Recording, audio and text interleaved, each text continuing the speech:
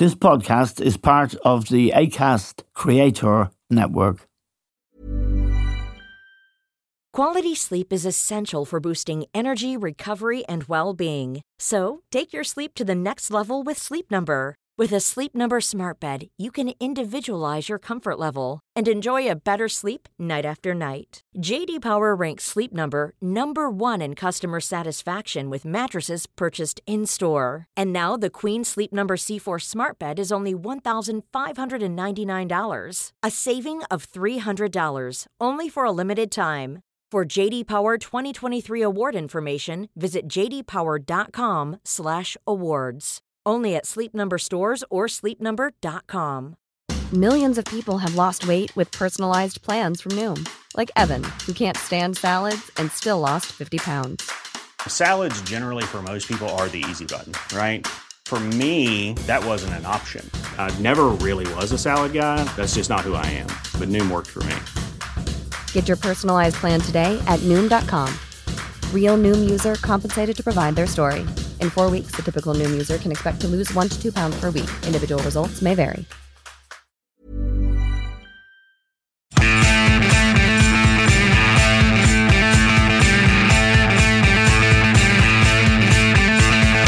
Hello and welcome to The Stand with Eamon Dunphy.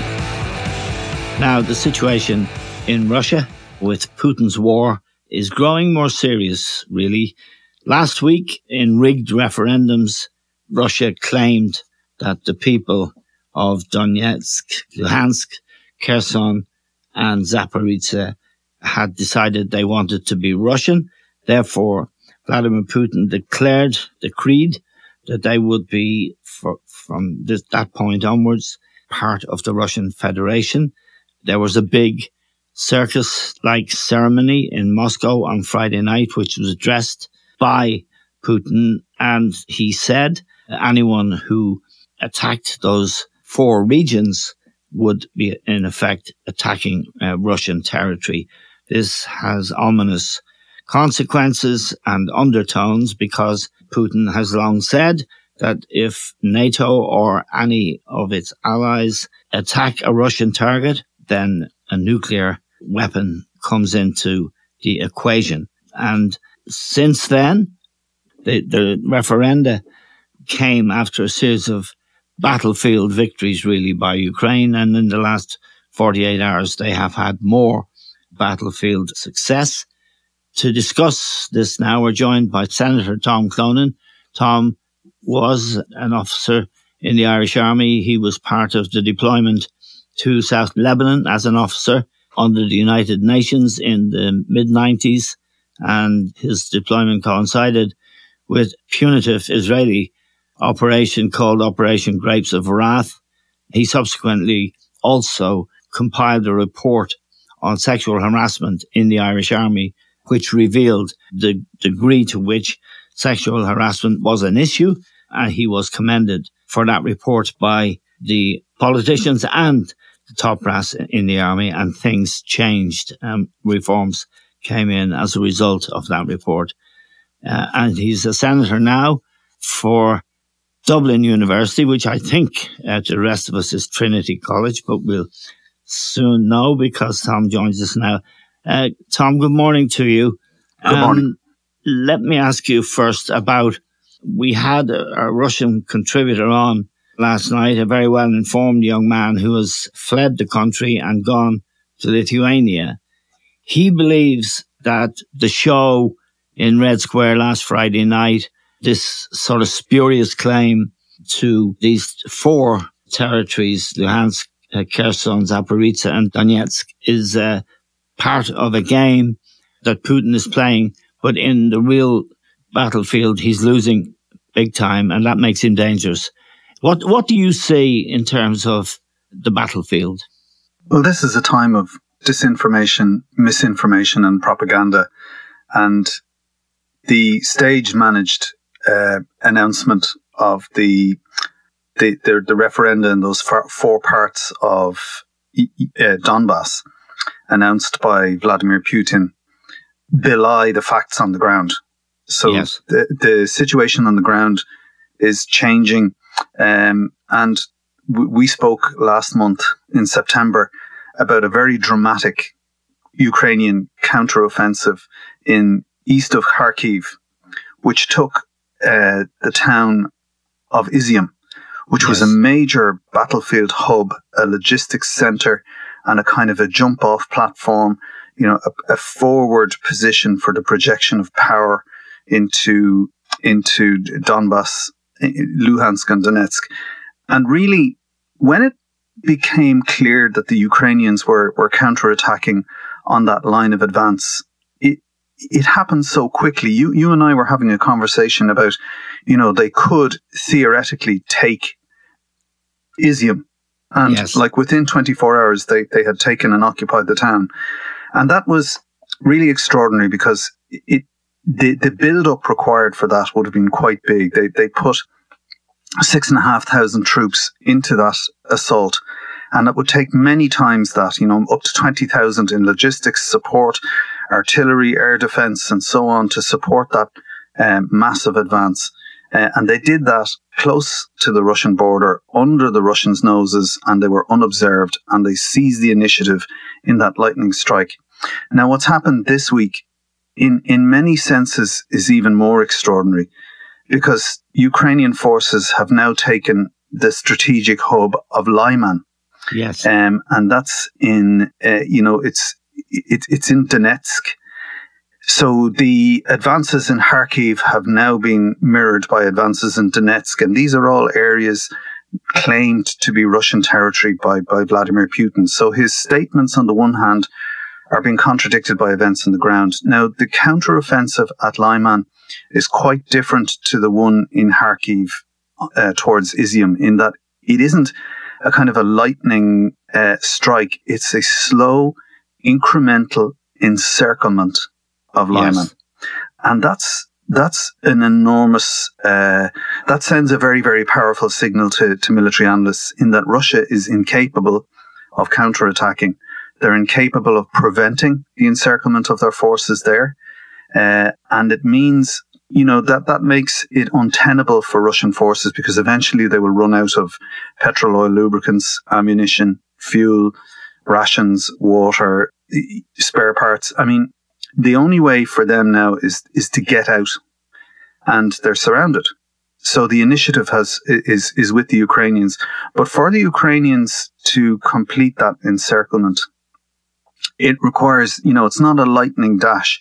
It's really, really careful maneuver, coordination, making sure that this massive outer cordon is fully sealed, that there's nowhere over hundreds and hundreds of kilometers of territory that the Russians can exploit a weak point and do a breakout. Yes. And they've done this, unlike the Izium offensive. There was no surprise in this. The Russians could see it. They were aware of it. We've had a lot of reports, even in Russian media, of, frantic communication from Russian troops on the ground saying that their front is collapsing and that they're being overwhelmed. And this is a language that's being used by the Russians themselves in Moscow, that they were overwhelmed by superior numbers in terms of manpower, equipment and tanks. So this is being done again with the full knowledge of the Russian military and the leadership in the Kremlin. And their response has been to, again, withdraw and to fall back. And they've also, and I hope we get a chance to talk about this phenomenon, they've also sacked their commander, Colonel General Alexander Zhurevalayev. Yes, he's the commander of the country's Western Military District. And he's been sacked, and they announced it after a recent series of battlefield defeats, most notably the chaotic retreat from Kharkiv that you just referred to, Tom. Yeah. So I think this recurring phenomenon of sacking generals in the field, it speaks of a military hierarchy that is based on fear and sanction and negative reinforcement. I'm not aware of any major battlefield promotions. I'm not aware of any major ceremonies in the Kremlin where his top generals are recognized and rewarded for their outstanding achievement in the field. And in many respects, going back to the Gulf War, Gulf War I and Gulf War II, I remember reading an analysis by General Norman Schwarzkopf, if you remember Storm and Norman. Storm and Norman. And the Western allies, the United States and her allies, they assembled 1 million coalition troops. It's an extraordinary number. They concentrated 1 million coalition troops, US, British, French, that multinational force, to just get the Iraqis out of Kuwait. Yes. A very, limited objective. They weren't seeking to invade a country. And so back in the 90s, based on their assessment of the Iraqi strength, so they looked at the Iraqi military, which is not dissimilar to the Russian military, very, very hierarchical, based on negative reinforcement, led by a kind of a strong man, right-foot corruption, poor equipment, but they had a lot of equipment, a lot of Soviet or Warsaw Pact weapons and armaments. So the intelligence estimate in the West was, we need 1 million troops to take these people on. But in fact, the Iraqi military, their elite units like the Republican Guards, they just collapsed when confronted by Western, fire and maneuver. The combined arms approach, the coordination of air power, close air support, artillery, they were completely collapsed and routed, so that in subsequent encounters, the US military deployed a fraction of that, just over 150,000 a number of years later to invade Iraq and occupy the country, which now was a disastrous operation in the end.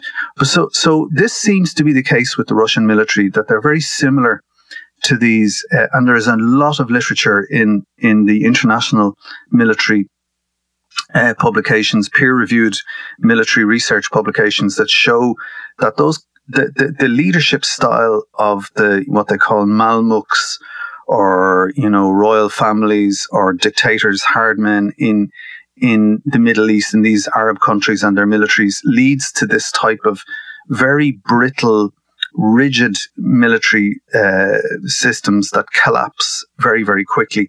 And this seems to apply equally to the Russian military in Ukraine. And that in turn, Eamon, means that even if they do manage to mobilize 300,000 troops, retired, reservists and conscripts, and it's not going to make any difference. It's not going to change the situation on the ground.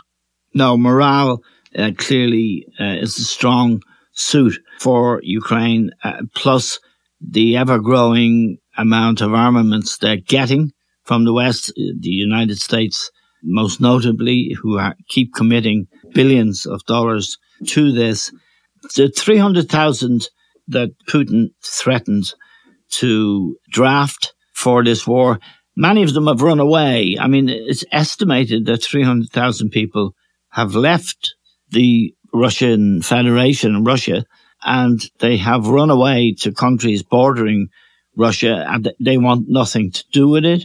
Dmitry, who we spoke to last night, thought that the real number of recruits that he was rounding up, and that's a phrase he used almost, was 600,000. But they don't want to fight, and they don't want to engage. And, of course, they have to be trained, don't they, Tom?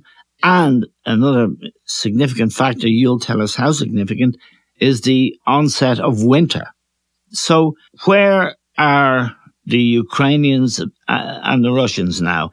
The danger of his declaration that these four regions were now Russian territory, that's Donetsk, Luhansk, Kherson and Zaporizhia, would be that according to Russia's constitution, if their land is infringed, they have the right to use a nuclear weapon.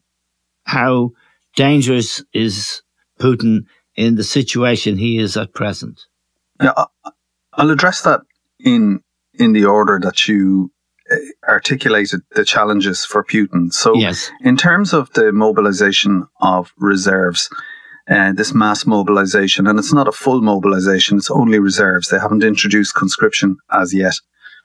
The time it would take to get people into their formation headquarters, to get them equipment, uniforms, get them familiar with one another, because as we've discussed before, units that fight together have to train together, and they have to learn how to use the communications equipment, the upgraded armour, the air defence systems, that go back into classrooms and remember and go back over the range tables of the artillery pieces that they're going to fire. They have to learn how to manoeuvre and coordinate with neighbouring units. That will take months, and they're unlikely to be in a position to deploy and certainly won't arrive in a meaningful way in Ukraine before the onset of winter.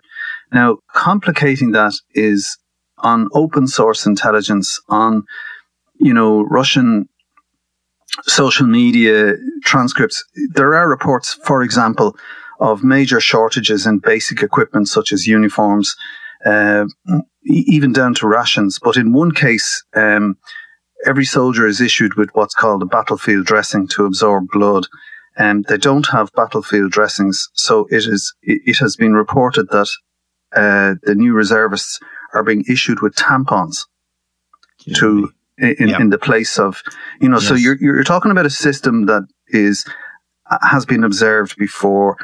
Putin did try to do a great leap forward with the military and go from a big standing, rigid Soviet military facing west to a more nimble, agile military that would be capable of the type of battle group maneuver that NATO was developing post Cold War.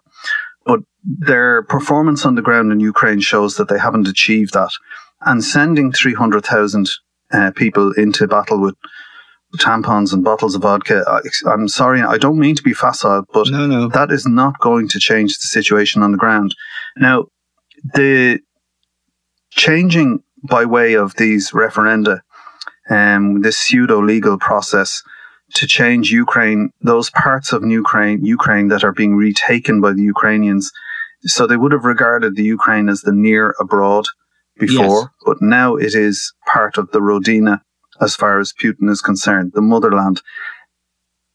And if this were any other leader, his intelligence failures to date would have seen him long gone, replaced by somebody else. But Putin isn't an ordinary leader. He's a dictator. And more importantly, he does have nuclear weapons. And we've discussed this before, that he has access to what are called tactical nuclear weapons, some low-yield nuclear weapons, so-called, of just 1 kiloton, that would be capable of destroying a town of roughly the size of Lyman or Izium or Slavyansk or Kramatorsk. So that's the fear. And it's reported this week that the 12th Directorate, which is it's a secretive part of the Russian infrastructure that controls nuclear forces.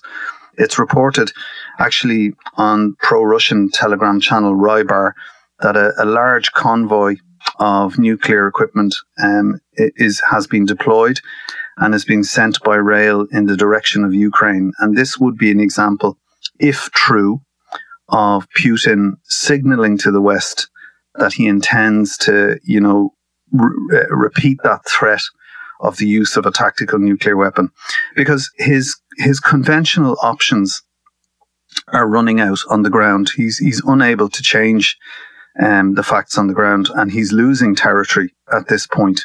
Yes. To Ukraine. So you have things like attacks on critical infrastructure, like it is alleged that Russia may have carried out the attacks on Nord Stream 1 and Nord Stream 2 in the Baltic Sea, and then allied with this other component of asymmetrical war, or non-conventional warfare, the movement of this big nuclear convoy across Russia, which isn't being, there's no concealment, there's no deception, there's no attempt to hide it. It's part of the propaganda, but it is worrying. Say hello to a new era of mental health care. Cerebral is here to help you achieve your mental wellness goals with professional therapy and medication management support. 100% online. You'll experience the all-new Cerebral Way, an innovative approach to mental wellness designed around you. You'll get a personalized treatment plan from a therapist, prescriber, or both in a safe and judgment-free space. Your Cerebral therapist or prescriber will outline a customized plan with clear milestones along the way, so you can get to feeling your best. With Cerebral, you're not alone in your mental health journey. We're here to empower you to live a fulfilling life. So take that first step towards a brighter future and sign up today at Cerebral.com/podcast and use code ACAST to get 15% off your first month. Offer only valid on monthly plans. Other exclusions may apply. Offer ends July 31st, 2024. See site for details. Ryan Reynolds here from Mint Mobile. With the price of just about everything going up during inflation, we thought we'd bring our prices down. So to help us, we brought in a reverse auctioneer, which is apparently a thing. Mint Mobile Unlimited Premium Wireless. How to get 30, 30, bit to get 30, bit to get 20, 20, 20, bit to get 20, 20, bit to get 15, 15, 15, 15, just $15 a month? Sold! Give it a try at mintmobile.com/switch. $45 up front for 3 months plus taxes and fees. Promo rate for new customers for limited time. Unlimited more than 40 gigabytes per month. Slows full terms at mintmobile.com. Hi, I'm Kara Berry, host of Everyone's Business But Mine, and I am an all-inclusive addict. Enter Club Med, the best all-inclusive for you and your family. With resorts worldwide, from their family flagship resort, Club Med Punta Cana, to their only mountain resort in Canada, Club Med Quebec, they have everything you need to relax. With their 20-plus sports activities, wellness programs, you can dine on delicious cuisine and make memories with your family. So book your next getaway with Club Med. Visit clubmed.us or call 1-800-CLUB-MED or your travel advisor. A lot can happen in the next 3 years. Like a chatbot may be your new best friend. But what won't change? Needing health insurance. United Healthcare Tri-Term Medical Plans are available for these changing times. Underwritten by Golden Rule Insurance Company, they offer budget-friendly, flexible coverage for people who are in between jobs or missed open enrollment. The plans last nearly 3 years in some states, with access to a nationwide network of doctors and hospitals. So for whatever tomorrow brings, United Healthcare Tri-Term Medical Plans may be for you. Learn more at uh1.com. From a NATO point of view, the Americans have said, in fact, at the weekend, the Americans said, and they have been from before this war started, or this invasion, when the long lines of tanks, Russian tanks, were massed on the border of Ukraine, Putin continued to say he had no intention of invading, and some believed him. The United States said he is going to invade. The United States intelligence, U.S. intelligence, on every move of this has been very, very on the money. Now they say that they think he will use a nuclear weapon. If he uses a nuclear weapon, Tom, NATO has said, and NATO as distinct from the United States, has said there will be serious consequences. The United States separately have also told us that they have been in direct communication with the Kremlin about the consequences of using a nuclear weapon. So where are we now with a desperate dictator who is being humiliated to some extent, having to sack not just the general we mentioned a few moments ago, but many others, and some of them have fallen out of windows. So where are we now in terms of what NATO and the US would have to do were he to use a tactical nuclear weapon? It's very worrying in that most of our listeners will be familiar with strategic nuclear weapons. And so just to recap, these are massive weapons, apocalyptic thing, 800 kilotons. If you think the bomb at Hiroshima, the atomic bomb, was 15 kilotons, yes, and it destroyed Hiroshima, 140,000 people plus were killed in an instant. But if you were to deploy a strategic nuclear missile, a thermonuclear weapon in the 21st century of 800 kilotons, that would immediately destroy an area greater than Los Angeles or Washington or New York or London or Paris in an instant, killing millions and millions of people and, yes, provoking immediately, even one of those devices, I think, would provoke a nuclear winter and would have catastrophic effects internationally. So we've always had this. Would there have to be a response, Tom? Well, I think up until now, the point I'm trying to make is that weapons of that size, the Americans possess similar weapons, as do the British. And it was just believed that this would lead to mutually assured destruction or mad. Yes. And the fact that those weapons were so horrific and apocalyptic, the belief was that human beings just wouldn't do it. However, the Russians have developed so-called tactical nuclear weapons, some with a low nuclear yield of as little as 1 kiloton. Now, I say as little as in inverted commas because it's just in the context of the larger weapons. So the fear is that Putin would be tempted to use one of those smaller weapons, which would be 1/10 the size of the weapon dropped at Hiroshima. Yes. And these weapons can be delivered using conventional artillery systems or local missile, for want of a better expression, a rocket launcher, as opposed to a big missile silo somewhere deep in the Russian Federation. If Putin were to give such an order, I don't know that his orders would be carried out. Because he's been purging his generals, he's been purging some of the apparatchiks around him and the oligarchs. I think this is a very dangerous moment for Putin. This is brinkmanship at its most catastrophic, if you like, because he's facing his own personal end. If he can't find a way out of this situation. Yes. And all of the avenues, all of the off-ramps, if you like, are disappearing for him.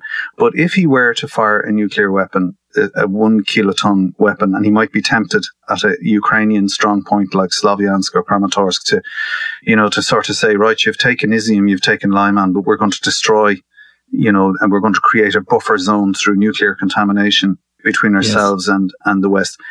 Then I think NATO has no choice, and we in the West have that will be a moment that will change the world and the world order. Yes. In that once a nation uses a nuclear weapon in a preemptive strike, however small, and claims the right of first use, which is written into the Russian strategic doctrine, then I think the response from the West will be very quick, and it will be, I think a lot of Russian military targets would be destroyed using conventional means. I just hope we never get to that point. But, Eamon, my 18-year-old daughter, she's doing the Model United Nations in 6th year, and she asked me this question, could they use one? And I found myself in the very uncomfortable position of saying, yes, it's not just theoretically possible. With Putin in the Kremlin, and he having already used chemical weapons in Syria and chemical agents in places like Britain and radioactive materials to kill people, all bets are off. So I think we need to watch what happens in the Kremlin very, very closely. Yes. Just to go back, Tom, you're probably too young to remember the Cuban Missile Crisis. Unfortunately, I'm not. It was 1962, and John F. Kennedy was in the White House, and Khrushchev was the leading Russian politician in Moscow. In the end, it looked very dangerous, and it seemed to us at the time a moment of terrible possibilities, just as this moment is beginning to feel like. Kennedy had the wisdom, and Khrushchev also, to see the dangers. So what happened was the nuclear weapons were in Cuba, which is just a half an hour from Washington, more or less. And Kennedy offered the deal to Khrushchev: take your nuclear weapons back to Moscow, and we will take some weapons we have in Turkey away also. So this off-ramp that you've talked of, that was the off-ramp that Kennedy made available to Khrushchev, who had the wisdom and the courage and indeed the authority in the Kremlin to do exactly what Kennedy had proposed. That was the end of the crisis. But as you say, it's very hard. First of all, Khrushchev was a very different animal to Putin, and his daughter, in fact, has written, and she's living in America now, and she's, sane. Putin's a very different animal. He looks like a fanatic. He's talked like a fanatic. And he appears to have run out, as you've just pointed out to us, of serious options in conventional warfare. Yeah, and his actions threaten not just Ukraine, but they're an affront to all of our values in the European Union and in Europe and in the West. The idea that a militarily strong country can change borders by force of arms and take parts of its neighbour's territory at will, that's something we haven't seen in Europe since World War II. So Vladimir Putin has unfortunately placed us back in a situation that we thought we would never be in post-1945. I mean, these are the reasons why big internationalized organizations like the United Nations exist, is to ensure that this type of confrontation doesn't happen. I'm just hoping that and I'm sure all of the back channels to the people around Putin are open. Yes. And, I would love to see the Secretary General of the United Nations play a much greater role. I don't know what's happening behind the scenes, but Antonio Guterres, you very rarely hear or see of him. Yes. In media.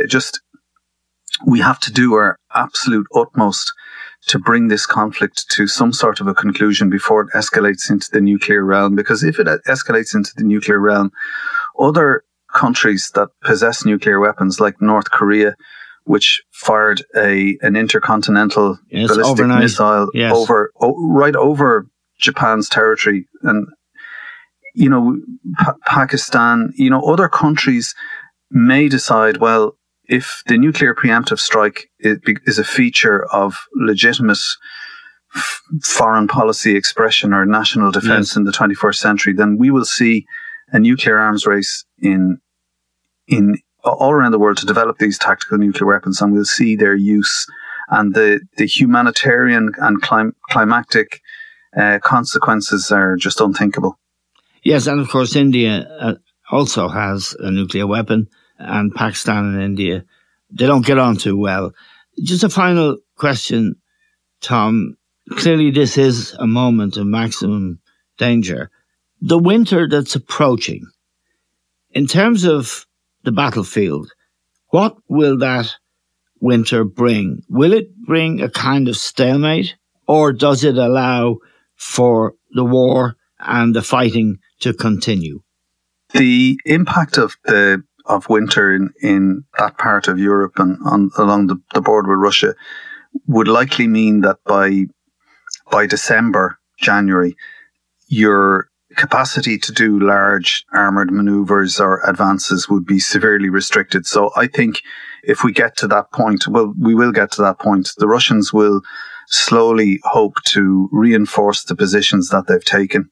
Yes. As will the Ukrainians. They'll consolidate their advances and reinforce on their side till we get to a situation much like the one we had prior to the invasion post 2014, when the Ukrainians had built up what they call lines of contact and lines of engagement, very carefully prepared defensive positions along the lines where that the Russians and their proxy forces, these little green men, had taken. So I'd say we'll see, and then that will lead in the spring and a series of spring offensives, possibly from the Russian side, with counteroffensives from the Ukrainians. But really, the momentum appears to be with the Ukrainian military, and they seem to be able to maneuver effectively, and they seem to have the initiative. I'm most likely because of the support of the West in terms of intelligence, national technical means, satellite surveillance and so on, and all of the material assistance they're getting, but also because of morale and cohesion. Their motivation to fight is to liberate their homeland, as they would see it, to prevent their people being deported, murdered in mass graves and so on. Whereas for the Russians, as we've said here before, based on the casualty figures, you have a 1 in 2 chance, if you're sent to Ukraine, of being killed or, very seriously injured, crippled for life. So their desire to fight, as evidenced by the exodus of people liable to conscription and being brought back into the reserves, it's just on a very basic military analysis, what we've learned about the Russian military in the last 6 months has revealed a force that I don't think is capable of changing things on the ground by conventional means. Okay, Tom, it's fascinating to talk to you, and we're very grateful to you for joining us on the stand. That's Senator Tom Clonan, a military strategist and also a very courageous whistleblower when he investigated sexual harassment in the Irish Army, which led to serious reforms. We're grateful to Tom, to all of you for listening. That's all we have time for now. We'll talk to you soon.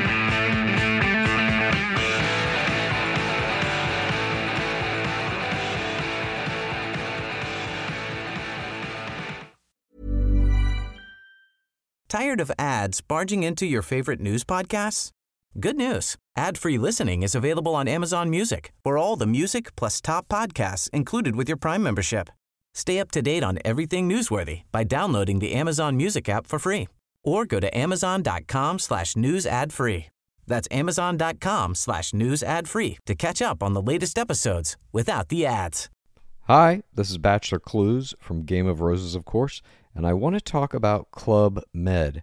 Everybody knows Club Med has been the pioneer of the all-inclusive resort since 1950, with almost 70 resorts worldwide, ranging from beachside destinations in the Caribbean and Mexico to exotic locations like the Maldives and Morocco, or even the mountain destinations like Japan and the European Alps.